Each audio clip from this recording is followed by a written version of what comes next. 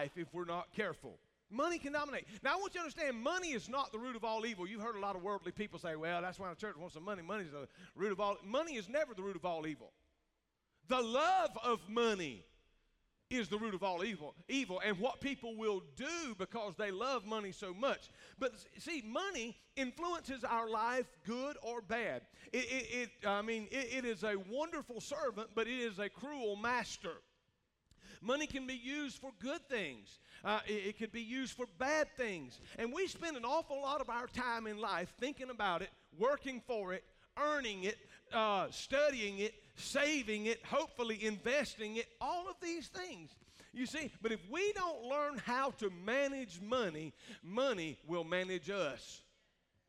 You see, now this weekend we're going to talk about a story here, and I'm going to read this story in just a moment, and we're going to put the NIV version up. But I want to read this story out of Luke 16, and it is the most misunderstood story that Jesus ever told. Now, if you really want to get people ruffled up and riled up, talk to them about their money. Man, they don't care. You can even talk about their girlfriend. You can talk about their mama. But, man, if you get around their wallet, they will knock you out. Are you with me? Say amen. So Jesus told a story, and let me just read this story, and I'm going to read most of it, and then I'm going to try to start explaining it, and hopefully I can tie it up in the next couple of hours. So Jesus said, there was a rich man who enlisted a manager to take care of his property. Wording's going to be a little bit different. I'm using a little bit different here. But the manager was accused of wasting his master's possessions. So the owner called him one day and he said, now I want y'all to understand something. We're talking about an owner, and then we're talking about a manager. In other words, I own the little bit of money that I have at Ameris Bank, but I allow them to manage it for me. You know what I'm saying? If a check comes, what is a check? I don't even know what a check is. If a debit comes through, they honor that or whatever. So they sort of manage it, but they don't own it. So this manager was accused of wasting his master's possessions, and the owner called him one day and he says, I want you to watch this. He said, you must give me an account of your stewardship. In other words, how you've taken care of my possessions. And report what all you have done with that I've entrusted you, because your time as a manager's ending. Uh-oh. And the manager thought within himself, what am I going to do now?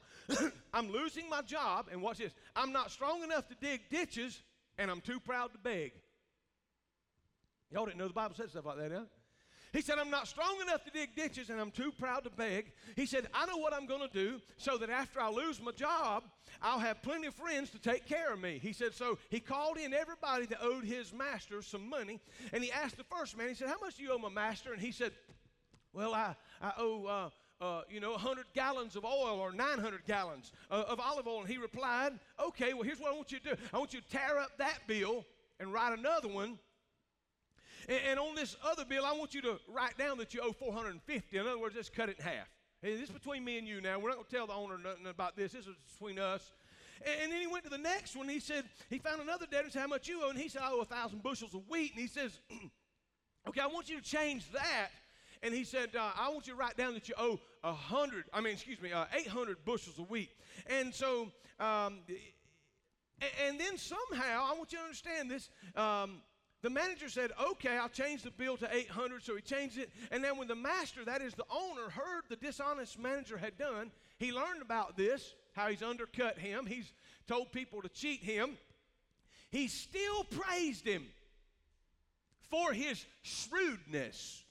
He still praised him. Now, I want you to understand, please don't think that Jesus is applauding dishonesty. He's not. He's taking a crook in a story and making this crook the hero based on what he did in planning ahead. And what he was saying was, and the reason he's telling this story is he's talking to the Pharisees, and I'll get to that in just a moment.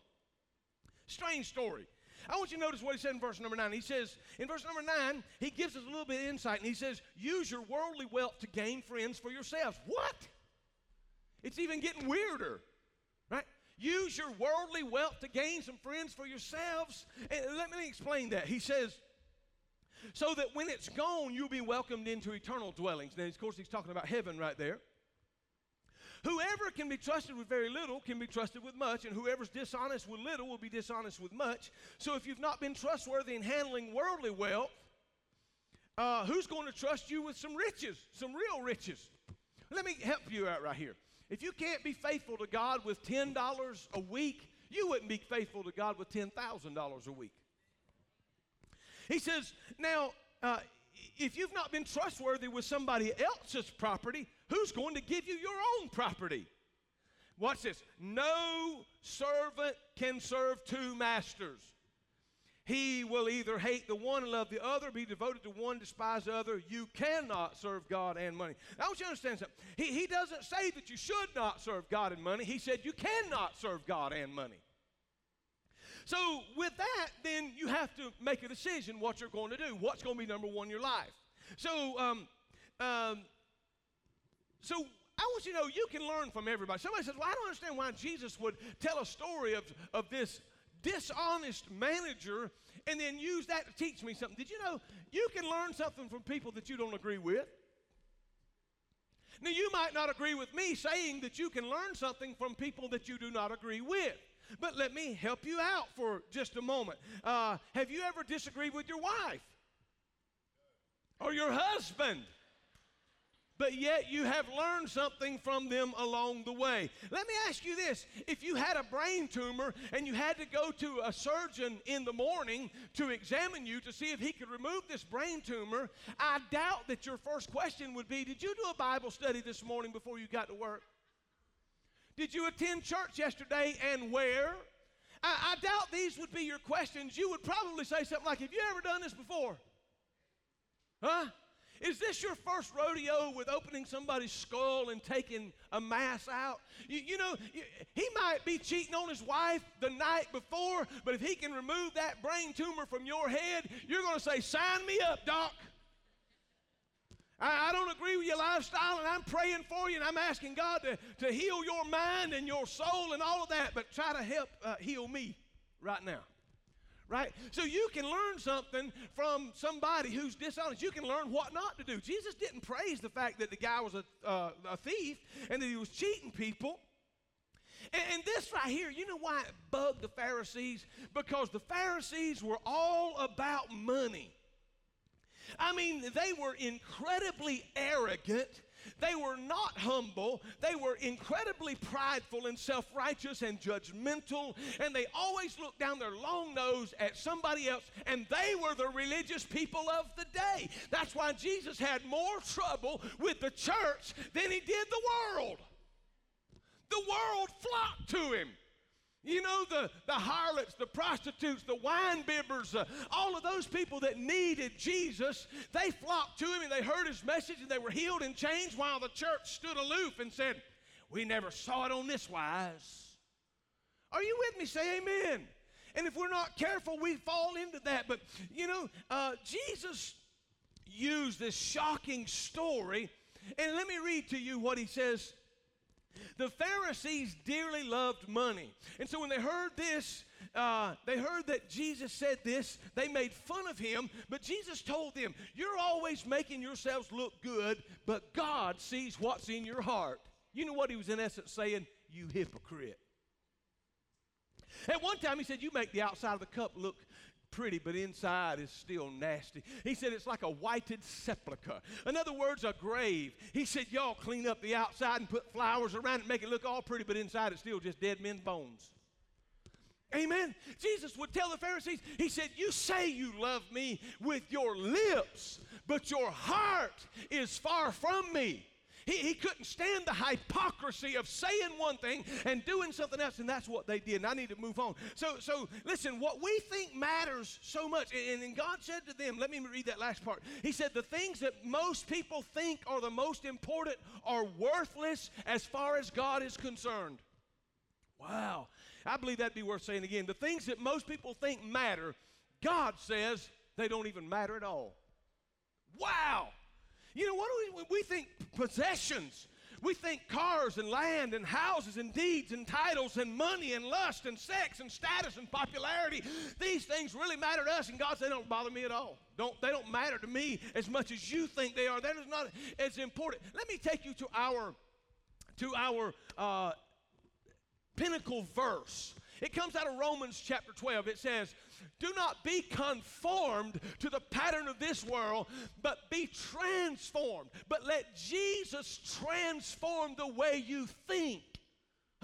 Let God transform us. In other words, we are not to be conformists like water, just sort of conforming to whatever the least path of resistance, but we are to know the Word of God and walk in that way. I promise I'm getting to our finances. I need to move on. So the second reason, this story was so rabid. It was so counterculture. It is, you see, what God has to say about money is the exact opposite of what the world says about money. And everything else for that matter. You know, if someone smacks you on this side of your face, you want to ball your fist up and knock them out. That's just human nature.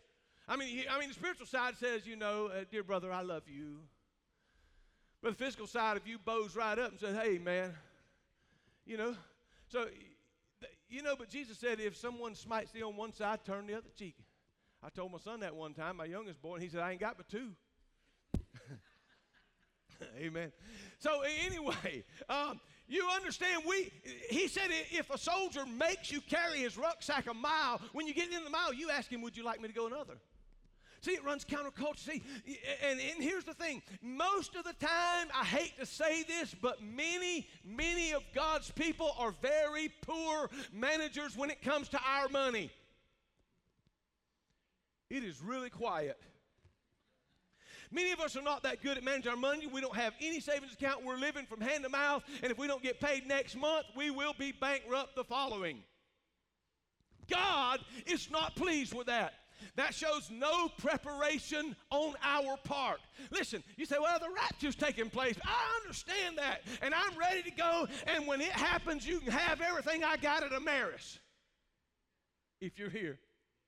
But I'm going. You see, money, it's temporary, it's fleeting. The American government wants to even remind you there's an eagle on every dollar. Are you with me? It lets you know that it'll fly away quickly. It don't hang out long. Amen. Some of y'all know you got your tax return last week and it is already gone. Some of the things you earmarked to do, you didn't get them done with it. You know why? It slipped right through your fingers. Some of you said, well, I'm going to do this, and this. And if you didn't write it down and immediately allocate it, it gets gone. You're speaking to someone who's been there and done that. So listen, but living from hand to mouth, living beyond your means. We don't even live and say, well, as soon as I get the money, I'm going to pay for it. We charge it now and hope we can pay for it. Are y'all hearing me?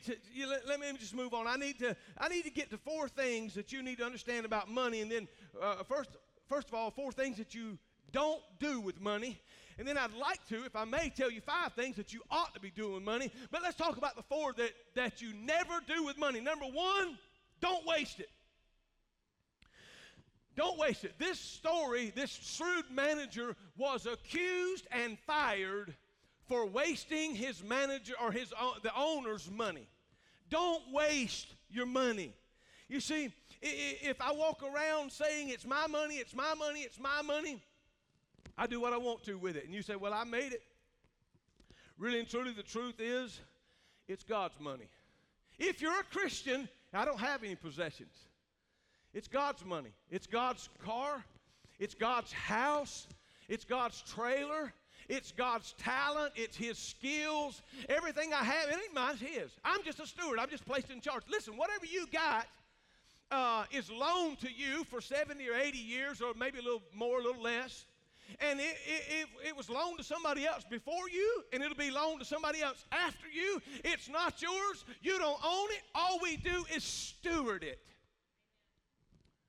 Whatever I have, God's just given me.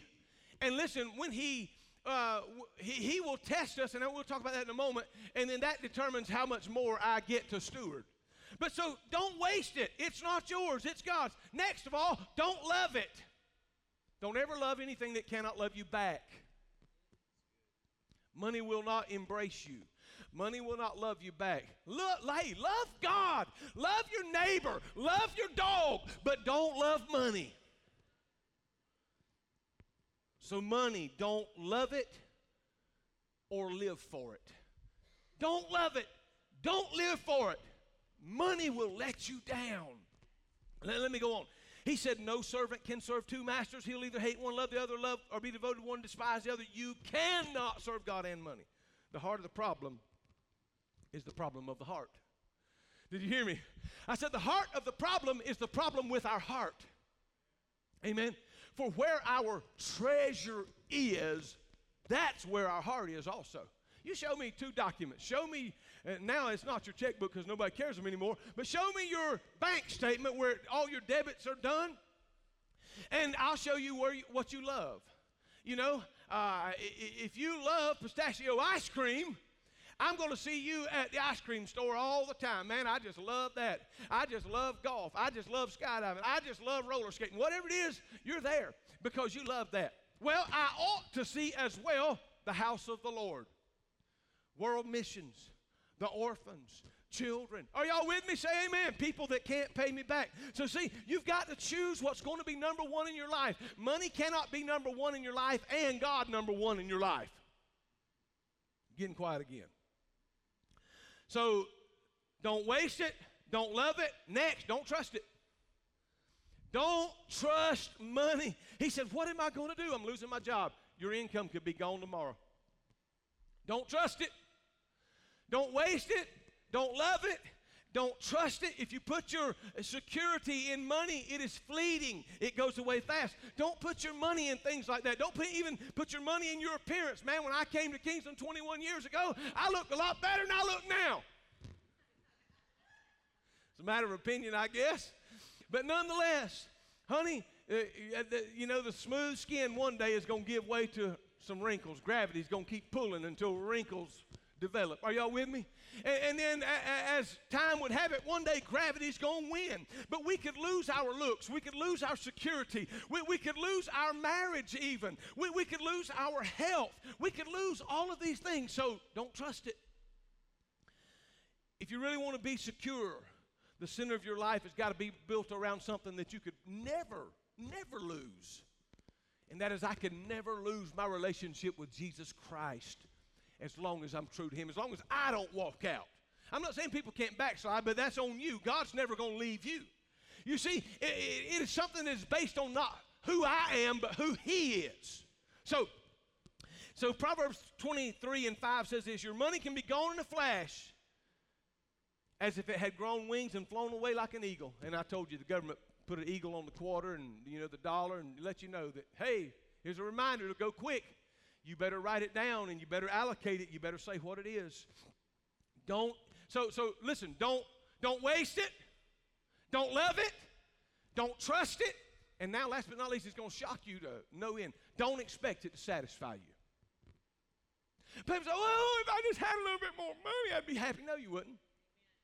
You'd be just like me. I wanted to have 200 members, and we got 200. And then I wanted to see 300. And then we saw 300. Now, I got a different motivation, don't get me wrong. It's not about the number because it is about the souls. But what I'm saying is I ain't never going to be satisfied. You might as well know that. When we fill this building up, we're going to build another one.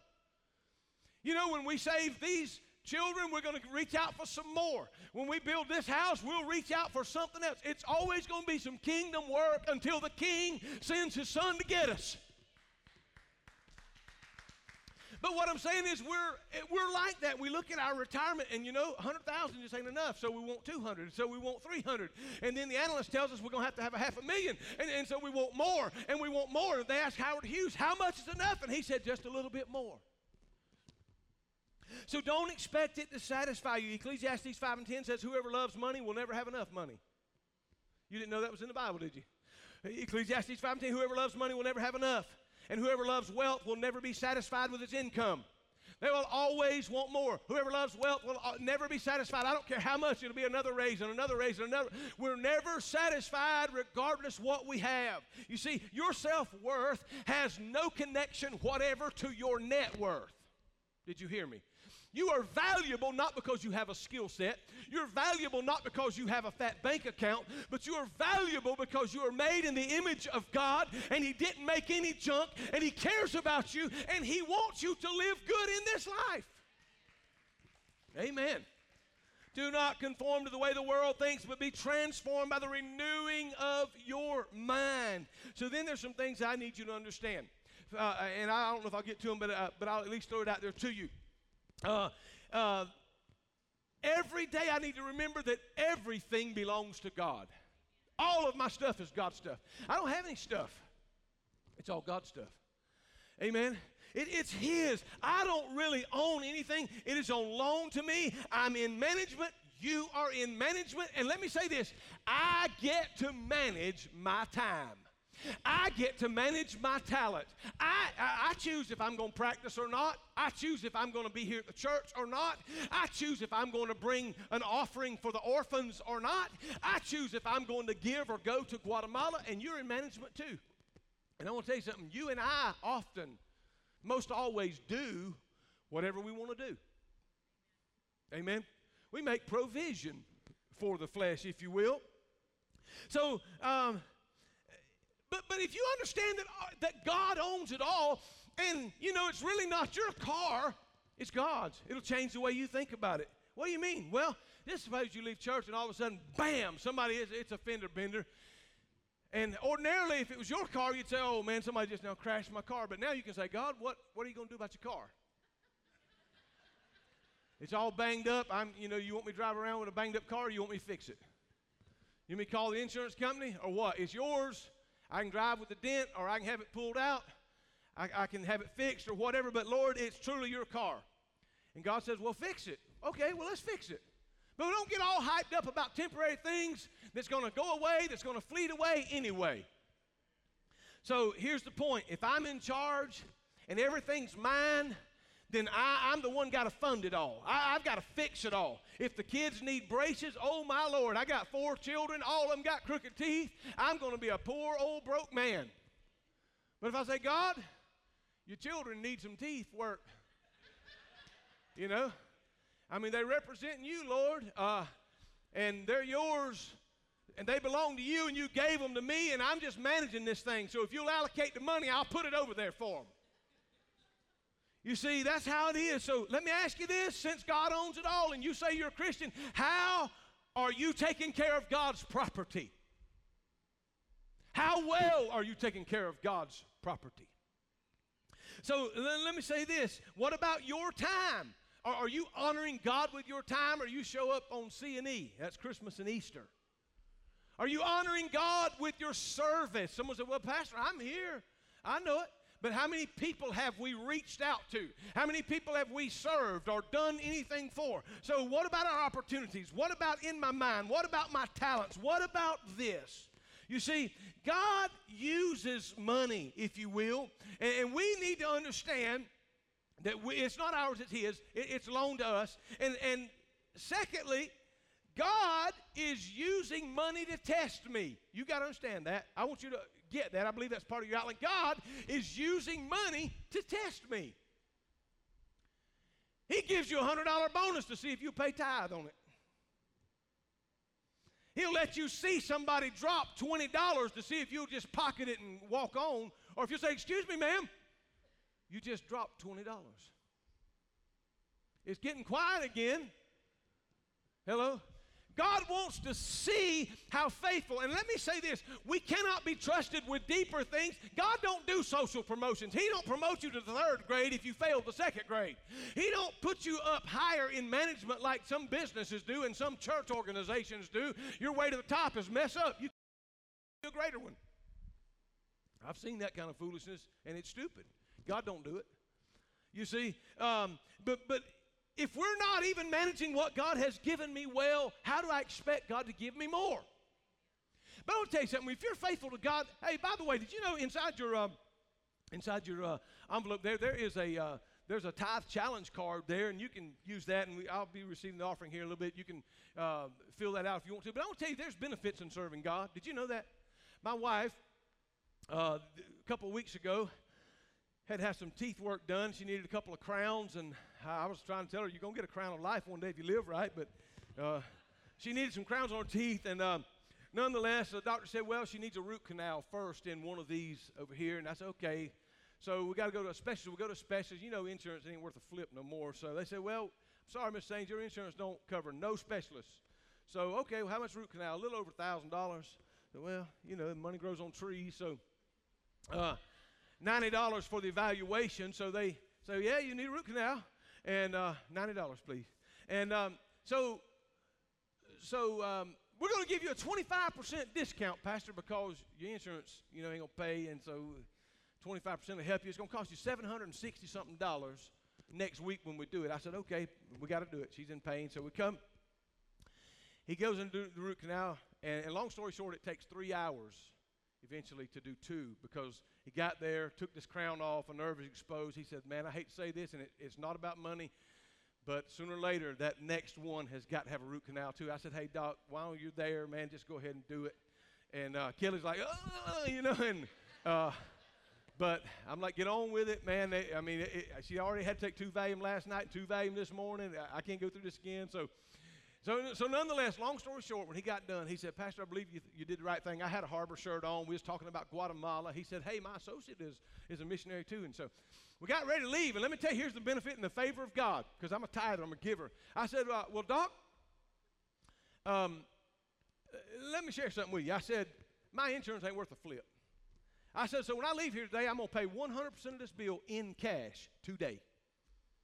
All of it. And so now that we've had to do 2, I'm just going to ask you to give me the best break that you can.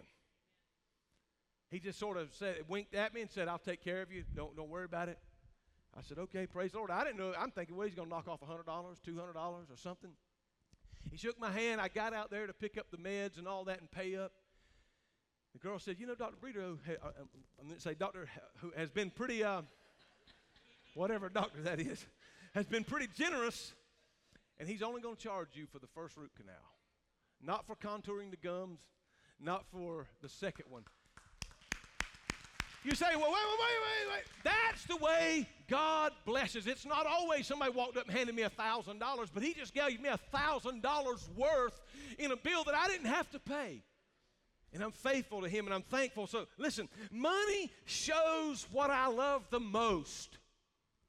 Money, it shows people what I love the most. So how do you spell love? You wonder? It's G-I-V-E. God so loved the world, his was G-A-V-E, that he gave. So when we love somebody, when we say, listen, brethren, you have told that girl, I love you, and she's saying, well, spell it R-I-N-G. Buy me a ring. Huh? In other words, give. Do something that expresses that. And that's the way it is. You spell love by giving. Listen, here's what Jesus said in Matthew 6. Don't store up treasures here on the earth. Instead, store up treasures in heaven. Wherever your treasure is, that's where your heart is going to be. I want you to understand something. When you begin to invest in something, it matters. Let me say this. So probably none of you care if Microsoft makes it or not. But if all of a sudden a rich uncle left you a pile of money and you bought $3 million worth of stock in Microsoft, I guarantee you every day you'd be looking at the business news to see what Microsoft is doing. Why? Because you're invested. And all of a sudden when you invest into the kingdom of God, you get concerned about the kingdom of God. So money shows what I really trust.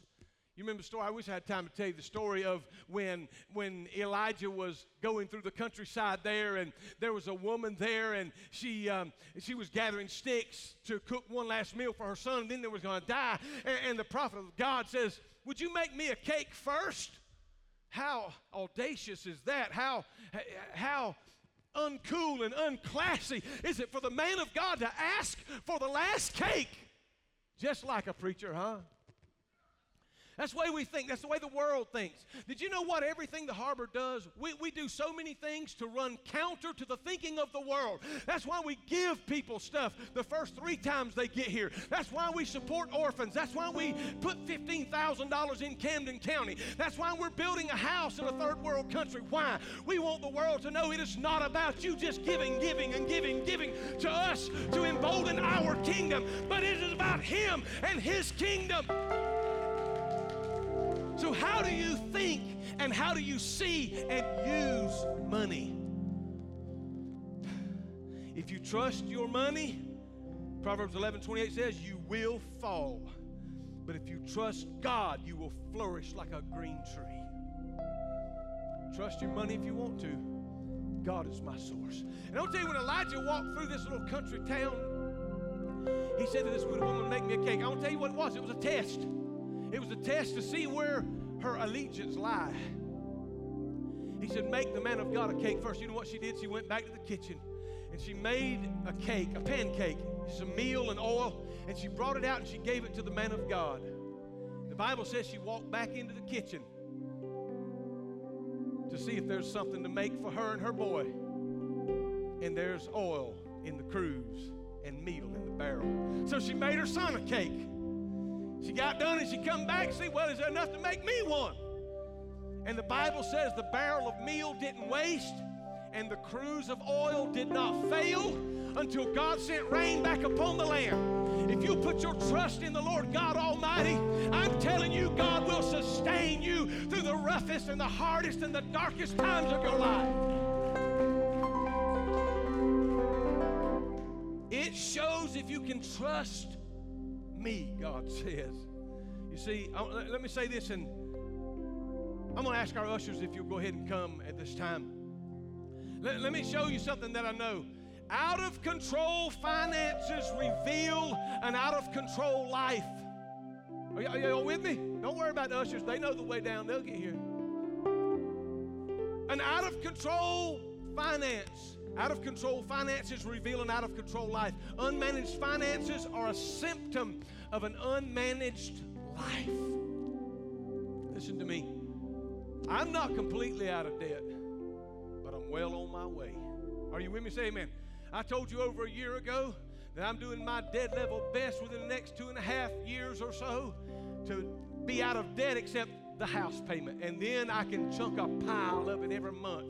Because God wants us to owe no man anything except to love him. Are you with me? Say amen. I told the Lord driving down the road the other day, Lord, if I get out of debt, I can do more in the kingdom of God. And I'm not just begging. God knows that I'm a giver. He knows that. Anybody that knows me knows that. There's so many things that we have done to help right here in our own. I say, God, if you'll help me, if you'll help me show other people, if you'll help me show the harbor how to get out of debt where they can live an abundant life themselves, there is nothing that you can challenge us to do in this world that we won't set our mind to do and do it. If you'll help us. And I'm telling you, God will hold up his end of the deal. You see, whoever can be trusted with little can be trusted with much. Whoever's dishonest with little will be dishonest with much. Let me say this. Money is a tool. If you're taking notes, money is a tool. So Proverbs 14:8 says, the wise man looks ahead. The fool attempts to fool himself, and he won't face the facts. Many of you will not look at your budget because you know it's blown. I'm going to tell you something. I have these kinds of reality checks in that office real often. Not just about church budgets, but about church ministries and what we're doing and what's working and what's not.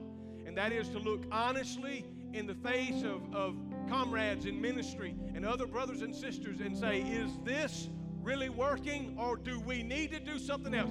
We cannot sweep this thing under the rug and just say, well, you know, it'll iron itself. No. We're going to look at it and face the facts and then do something about it. We have to do it. And if you don't do that with your budget, then your money's running you. You're flying sort of by the seat of your pants, hoping it'll all work out.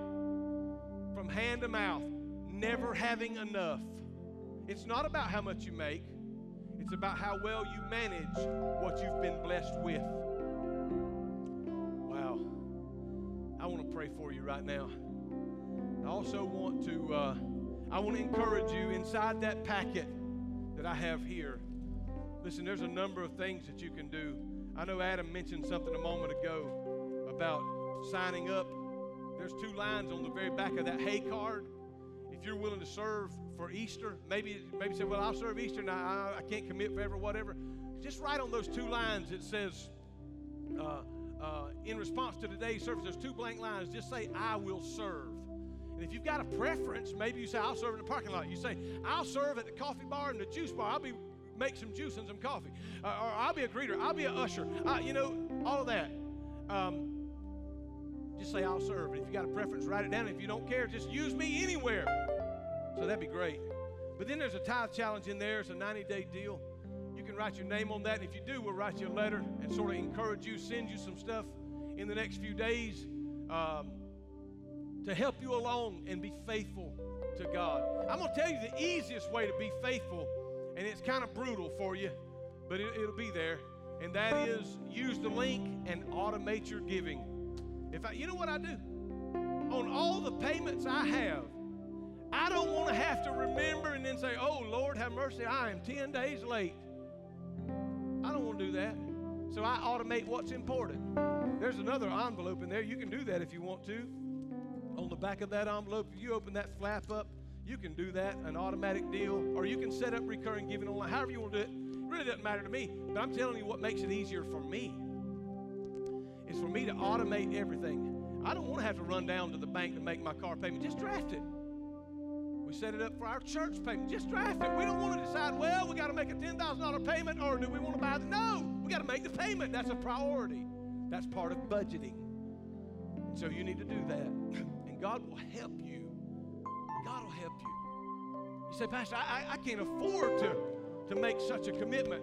Let me say this. You can't afford not to be faithful to God.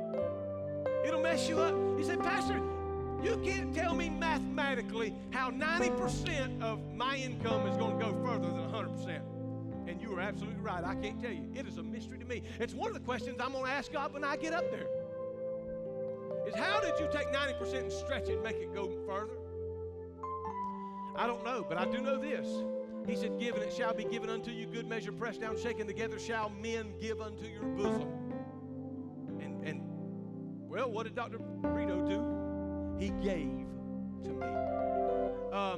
He said, bring ye all the tithe into the storehouse, that there may be meat in my house, and prove me now herewith, says the Lord, if I will not open the windows of heaven and pour you out a blessing, there's not even room enough to receive. So as I pray for you, I want you to obey the Lord with your giving. Father, in the name of Jesus, I pray for every man, woman, boy, and girl that's here. I want them to change the way they think and use money.